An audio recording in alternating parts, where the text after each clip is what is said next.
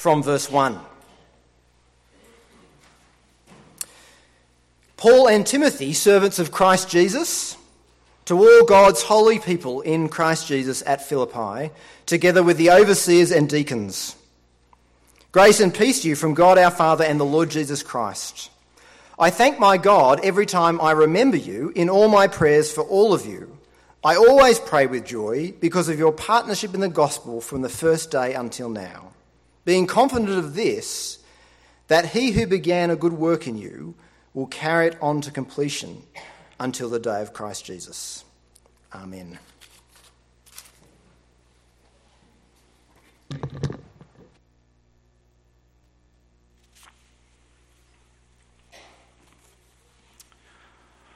Well, good morning, everyone.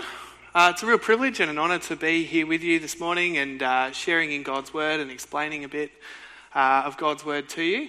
You'll be pleased to know today's message is in English. But before we dive in, let's pray. Our Father in heaven, we thank you for the great privilege it is to read your Word and have your Word. Lord, for through it we know who you are and what you are like, and we learn how we should respond to you. And Lord, we thank you that your Word is powerful, that wherever your Word is read or preached, that there your Holy Spirit is, and so your Word doesn't go back to you without accomplishing its purposes. And so we pray that you would do that for us today, accomplish your purposes in our lives for your glory and for Jesus' sake. Amen. Well, if you're anything like me, then you know what it's like to start something and not finish it. I'll start with quite a shameful example. I've got a Kindle, right? So one of those e-readers. And when you open the Kindle up, it comes to your homepage and there's a grid of all the books that you've got on the go at the moment. And in the corner of those little book icons, there's a little bookmark that tells you how far through the book you are. And in a lot of my books, I'm somewhere between 50 to 70% through, and I have a hard time finishing them. And I think, man, come on, you're part of a reading group and you can't even finish your books. But that's just one example. We can think of heaps of times in life where people start things and don't finish them. I'm sure there's a few of us here who have joined a gym, and you go in all guns blazing, and the first 4 weeks you're in there kind of 4 times a week, and then slowly as the weeks go by, the months drift by, and you're not really going anymore, and then you've got to go in and do the walk of shame and go into the gym and cancel your membership. And at this time of year, we can be especially reminded of unfinished business. Coming towards the end of the year, you're reminded of that renovation you started back in May that's still only half done, or that language app that you downloaded in July to learn Chinese and you only opened it twice. But that's just life though, isn't it? All of us are guilty at some stage of starting something and not finishing it. We know this is true of life in general, but what about our lives, particularly as Christians? You might feel at times, in terms of your spiritual growth, that you're a bit like a job that's been left half finished. And the progress towards finishing the job can be sometimes slow, discouraging, and sometimes you get the feeling like it's 2 steps forward and 2 steps back. In fact, John Piper, that great American preacher, he said the one thing that makes him doubt the existence of God more than anything else is the slow progress of his own spiritual growth. That's surprising, hey? Well, today we look at a few verses in the start of Philippians that speak directly to this issue. And this section of God's Word gives us every reason to be confident in what God is doing in our lives and the life of his church through the transforming power of the gospel. So looking at verse 3 of chapter 1, we see that Paul, after he's addressed the Philippians in the opening couple of verses, he writes to them and he says, I thank my God every time I remember you. So before we dive in, let me tell you a bit about Paul's history with this church. Philippi was an old city in Macedonia in Greece, and it was about halfway between Jerusalem to the east and Rome to the west. Paul went to Philippi on his second missionary journey in about the year 49 AD. It's funny, before going there, he actually tried to go somewhere else, to a place in Western Asia, and twice he was actually forbidden by the Spirit of God from going there, and then he had this dream of a Macedonian man begging him for help, and so Paul and his helpers head to Macedonia, and they wind up in Philippi. And Acts chapter 16 tells the story of how they stayed there in Philippi for a few days. They met Lydia. She believed the gospel, and her and her whole family were baptised. And then they ran into some opposition from these guys. They owned a slave girl, and this girl was possessed by a fortune-telling spirit. And she was following them around, and the spirit inside her was shouting, "These men are the servants of the Most High God, and they're telling you the way to be saved." And so Paul gets a bit peeved, and so he turns around and he commands the spirit to come out of her. And then so these guys can't make any money off this girl anymore because she can't tell people's fortunes. And so they get Paul and his helpers thrown into prison. And then there's an earthquake while they're in prison. And those circumstances led to the conversion of the Philippian jailer. And him and his whole household get baptised. And so we see the gospel goes out and the church is established in Philippi before Paul and his crew move on to the next city and the next town, spreading the good news of Jesus by the power of the Holy Spirit. Amazing stories, aren't they? So back in Philippians, and this letter that Paul writes happens sometime later, and he's actually writing from prison in Rome. And we see later in the book of Philippians that one of their church members had actually nearly died travelling from Philippi to Rome to give Paul a gift. And so Paul writes, "I thank my God every time I remember you. In all my prayers for you, I always pray with joy." Considering that Paul's writing from prison, and Roman prisons weren't nice places to be, does that surprise you? You got a guy in prison, and the first thing he's actually talking about is being thankful to God and praying with joy. He could have easily written a letter about, how hard life was for him in prison, about, the handcuffs digging into his wrists, how the food they gave him wasn't fit for dogs, how his back was aching from all the beatings he'd taken. But the first thing Paul says to the Philippians is that he's thankful to God for them, that he remembers them all, and when he remembers them, it's with joy. It's a great example, isn't it? I think it's possible to be the kind of person who spends a lot of time dwelling on everything that's wrong with the world, isn't it? Maybe you know someone like this. Whether it's back pain or some other kind of health problem or problems at work, real issues and real hardships, don't get me wrong. But it's possible for these things to kind of take up an unhealthy amount of focus. You can stew on them, complain about them to other people, and generally just spend an undue amount of time and energy focusing on everything that's wrong.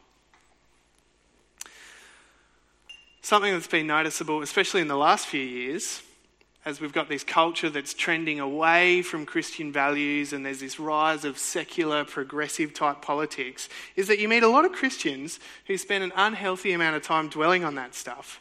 It's kind of hard to have a conversation with them without them bringing up these issues. And it becomes a bit toxic. It breeds fear and a kind of resentment for those people and this unholy discontent with the world that we live in. Again, this isn't to say that these aren't real issues. Of course they are. But what we see here from Paul is a great example of someone whose main focus, even in the middle of his trials, was on the gospel and on other Christians, being thankful for them and remembering them with joy. Isn't this a better way? Instead of dwelling on the things that are wrong with our lives and wrong with the world, which only makes us miserable, our sharing in the gospel kind of lifts us up and out of ourselves and gives us another better focus. The thing that gets us most excited is the work that God is doing. Seeing that work in other people and being part of that work ourselves, being on mission and in partnership in the gospel. And it's that partnership in the gospel that Paul gives as the reason for his thankfulness and joy. In verse 5, Paul says, "I always pray with joy because of your partnership in the gospel from the first day until now." We've seen already how the church in Philippi was established. People there believed the gospel. God opened their hearts so they embraced the good news about Jesus, about his death on a cross, about his resurrection, about their need to repent of their sin, trust in Jesus for forgiveness, and follow him in new obedience. People believed the gospel the first day that Paul arrived in Philippi, and they began to partner in it, and it's for that reason that Paul is thankful and remembers them with joy. 2,000 years on, and nothing's changed. And what I mean by that is that from the time of Paul until now, the spread of the gospel hasn't stopped. For the past 2,000 years, all over the world, by God's grace, people have been embracing the gospel.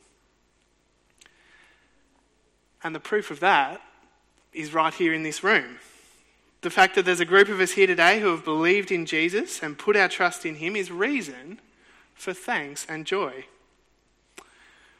Whether you've been a Christian for 1 week or for 50 years, the fact that you've been able to believe the gospel in the first place is a work of God, and it's a reason for thanks and joy. And it's not just here either, not just in this room. As a church, we know of people in places like India and the Middle East who are coming to faith in Christ. I think it was just last week we prayed for 68 new believers in India, 68 new baptisms. And if you think broader to places like China and Africa, there's hundreds of millions of people putting their faith in Jesus. They reckon about 60 million in China, and they reckon about 350 million in Africa. It's amazing what God is doing in the world. By his grace and through his Spirit, and using willing gospel workers, there's countless souls being saved and countless people beginning to partner in the gospel. And it's a reason for thanks and joy. It's the type of joy that Jesus was talking about in some of the stories he told. In Luke chapter 15, you get this group of parables or stories all grouped together, and they're all about something being lost and then being found. There's a farmer who loses his sheep, there's a woman who loses her coin, and then there's that famous parable of the prodigal son. And in each case, when what was lost is now found, how do people react? They call their friends and their family and their neighbours and they say, "Rejoice with me. Let's have a party. Let's celebrate." And the point that Jesus was making is that it's a happy, joyful thing when we see people receive the gospel. It's a joyful thing to see people believe the gospel in the first place, and it's also a joyful thing to see them continue to partner in it. Back in Philippians, and Paul says to them in verses 4 and 5, he says to the church that he's thankful and he always prays with joy for their partnership in the gospel from the first day until now. The implication is that after they believed the gospel, they kind of picked it up and ran with it. They followed Jesus into a life of obedience and service, even in the face of hardship. Paul makes reference later in the book of Philippians to the fact that they had a concern for the gospel and they had a concern for the cause of Jesus. And so they were willing to give generously to Paul and so advance the cause of Jesus. Paul was thankful for that, and he remembered the Philippians in prayer with joy. When we see people partnering in the gospel, it's a reason for thanks and joy, isn't it? And there's loads of ways that I, and I'm sure you guys can think of, that people right here in Launceston are doing just that. There's lots of people here who will often share their homes. They've got this really nice, lovely, open door kind of policy where they're having people around for meals all the time, or they're hosting growth groups or whatever it is. There's lots of people who serve on rosters. There's a bit of a culture here of one-on-one mentorship where people will get together and read the Bible together and talk about, what it means to do life following Jesus. Lots of Christians are crazy generous. They're happily helping people in need, whether that's inside or outside the church. And there's lots of Christians who give really generously to the church and to the work of missions.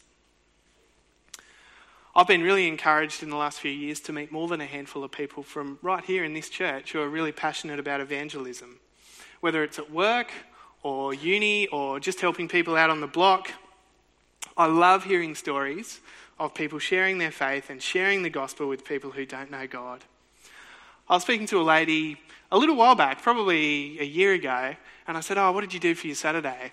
And she said, "You know what I do a lot of Saturdays? I go down to the harvest market and I keep an eye out for people who might be tourists or might be on their own or a bit of a battler, and I make an effort to go up to them, try and befriend them, engage them in a conversation, be friendly to them, talk to them about Launceston, and if the opportunity arises, share my faith and talk to them about church and possibly invite them along."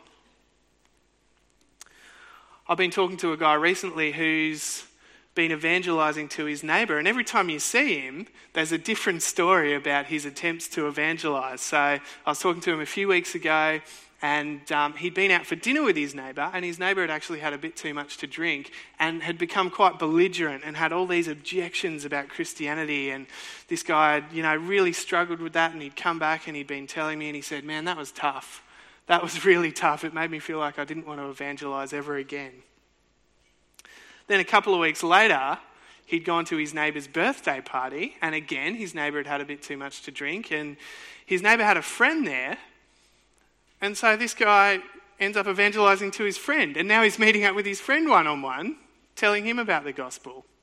And it's just so encouraging to hear of this guy's passion for evangelism. But it's not just stories of people actively doing stuff to partner in the gospel.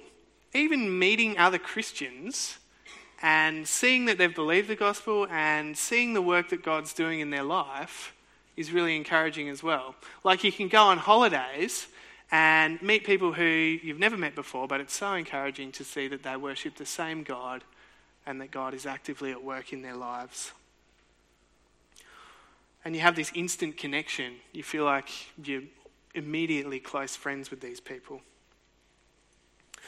Or it's encouraging to get to know someone quite well through, say, going to a growth group. And over time you see them grow in their knowledge of God and their trust in Him. And it's a really joyful thing to see. And when we reflect on this, Paul's example of prayer is one for us to follow as well. Take time to pray for the work that Christians are doing. Pray for your pastors and elders. Pray for missionaries. Pray for the people in your growth group. Pray for your family. Give thanks to God for them. And know that their partnership in the gospel is a reason for joy. And when you're done praying, get involved. Ask yourself, how can I partner in the gospel? What can I do for Jesus? We're not all meant to be missionaries or pastors or ministry team leaders, but we are called to use our gifts and talents in service of God's kingdom. It's worth reflecting on why this is such a big deal, though, isn't it? Like, why did it give Paul so much joy to see the Philippians' partnership in the gospel and drive him to prayer? Well, when we see people partnering in the gospel, it goes beyond the ordinary, doesn't it? It's actually a supernatural work of God, and it's evidence that God will build His church and is building His church. God's at work in ordinary people like you and me, and when we meet other Christians and get to know them and hear about what God's doing in their lives, it helps us to see that our God is alive and He's active. And when we see people doing generous things like helping out needy souls or giving money to missions, we actually see the love and the generosity of God on display. When we see people evangelising and sharing the gospel, we know that they're being compelled by God to share the good news that's the power of salvation to everyone who believes. It's not just people doing stuff, it's God doing stuff. It's God using people to work out His plan for gathering and building His church. What could be more important? What a good reason to say, thank you, God. What a good reason to celebrate.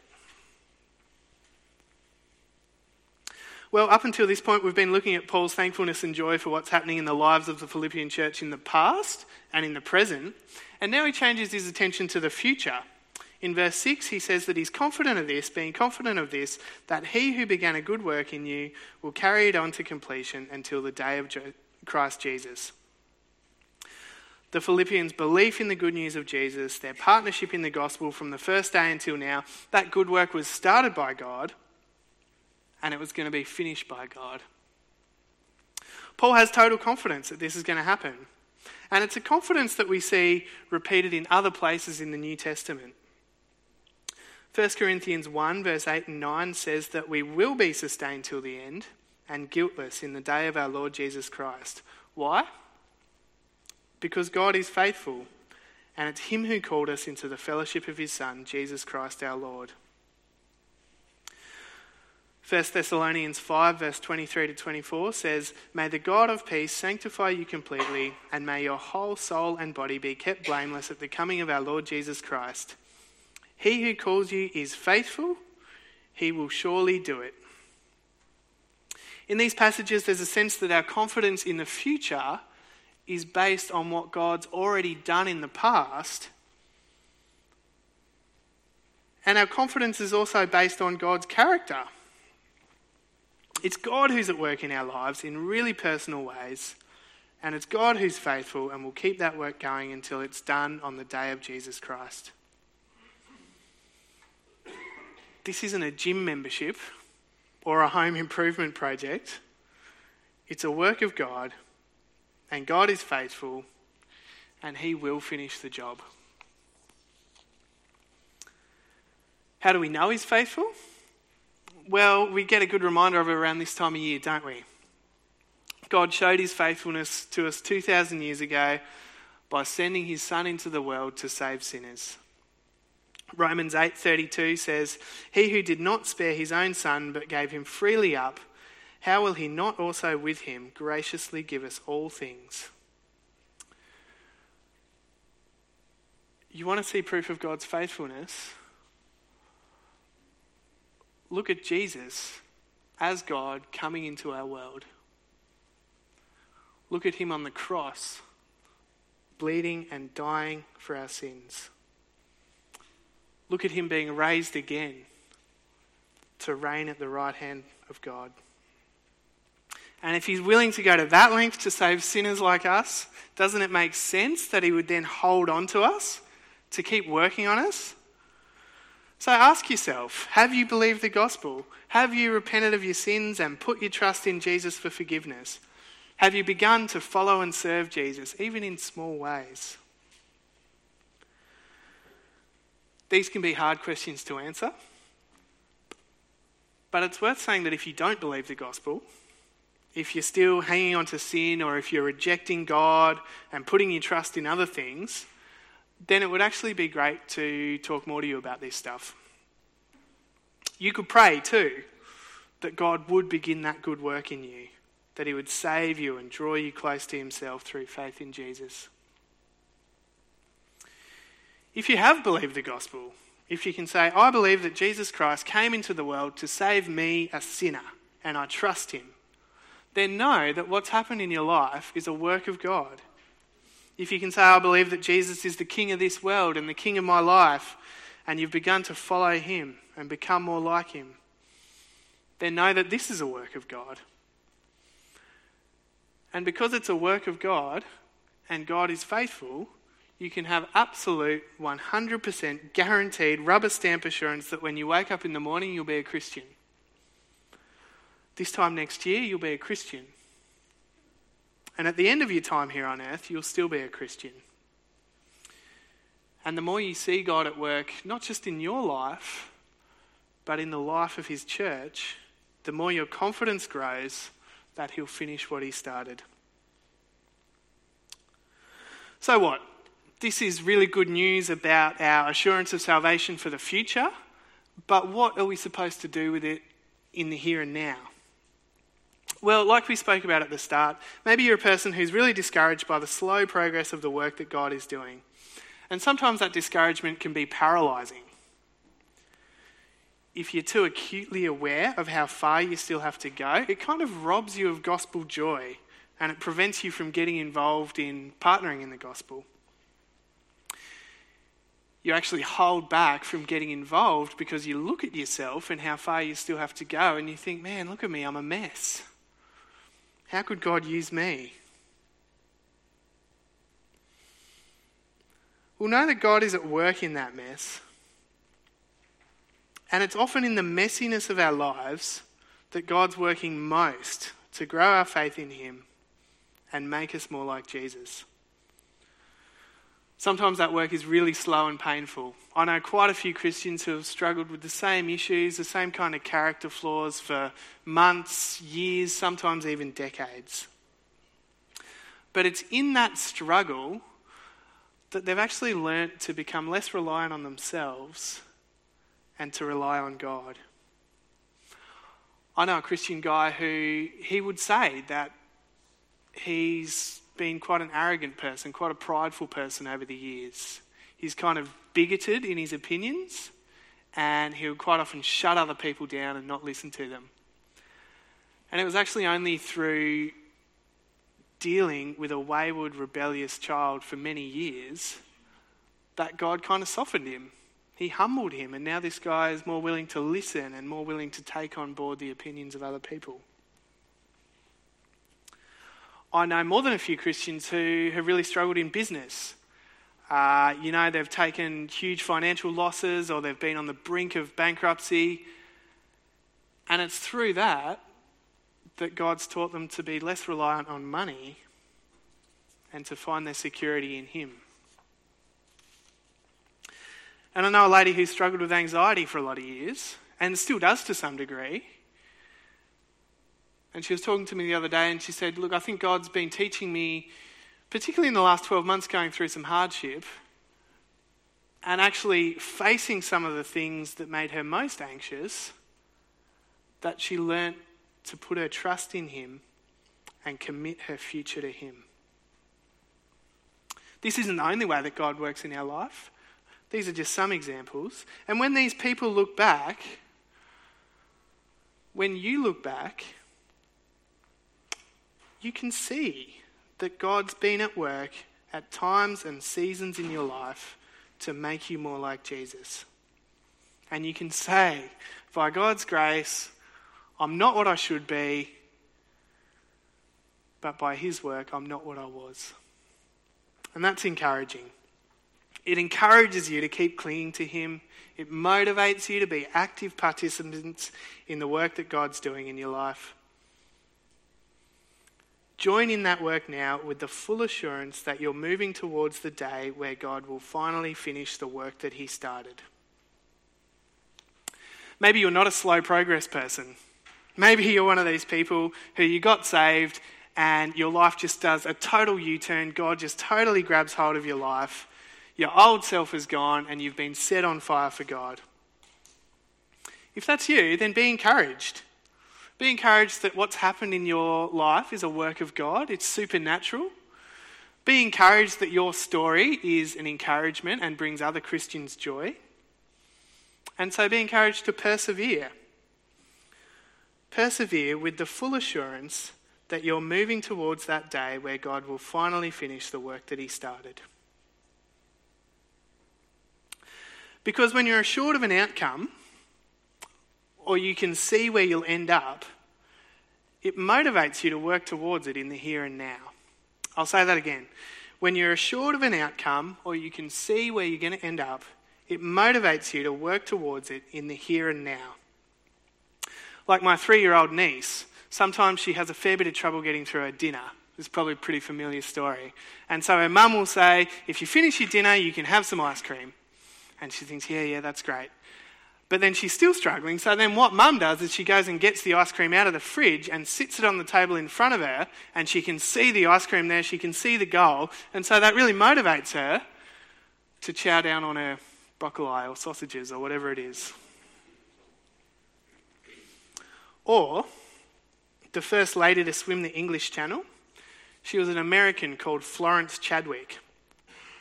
She once had a crack at swimming 26 miles from an island off the coast of California to the Californian mainland. And 26 miles, just by way of reference, that's roughly from here to Georgetown, which is crazy. She was swimming that. And the first time she tried it, she got about halfway and then this thick fog came down. And because she couldn't see where she was going anymore, she couldn't see the shoreline, she lost her motivation and she got a bit panicky and she had to pull out. And it turns out that she pulled out only about 500 metres before she actually reached the shore. And she thought, man, I've got to try this again. And so she tried it a second time and the same thing happened. The thick fog came down, but this time she actually made it. And she got to the shore and there's all these reporters, you can see it, they came up to her and they're like, Florence, how did you manage it? And do you know what she said? She said, I just had to keep a picture in my mind of that shoreline. I just had to visualise where I was going. When we have an assurance of where we're headed, or we know where we're going to end up, it motivates us to work towards it. Well, this passage gives us an assurance of where we're headed, doesn't it? That day of Jesus Christ is coming. And all the time we have left here on earth is moving us closer to that day. And all the while, God's at work in us. He's at work in his church, saving us and building us and completing us and making us perfect. And as he's at work in us, we can get on board with that, knowing that he started it and he will finish it. And on that day of Jesus Christ, with all our fellow believers, we'll be with Jesus, standing before him, perfect and spotless forever. Amen. Let's pray.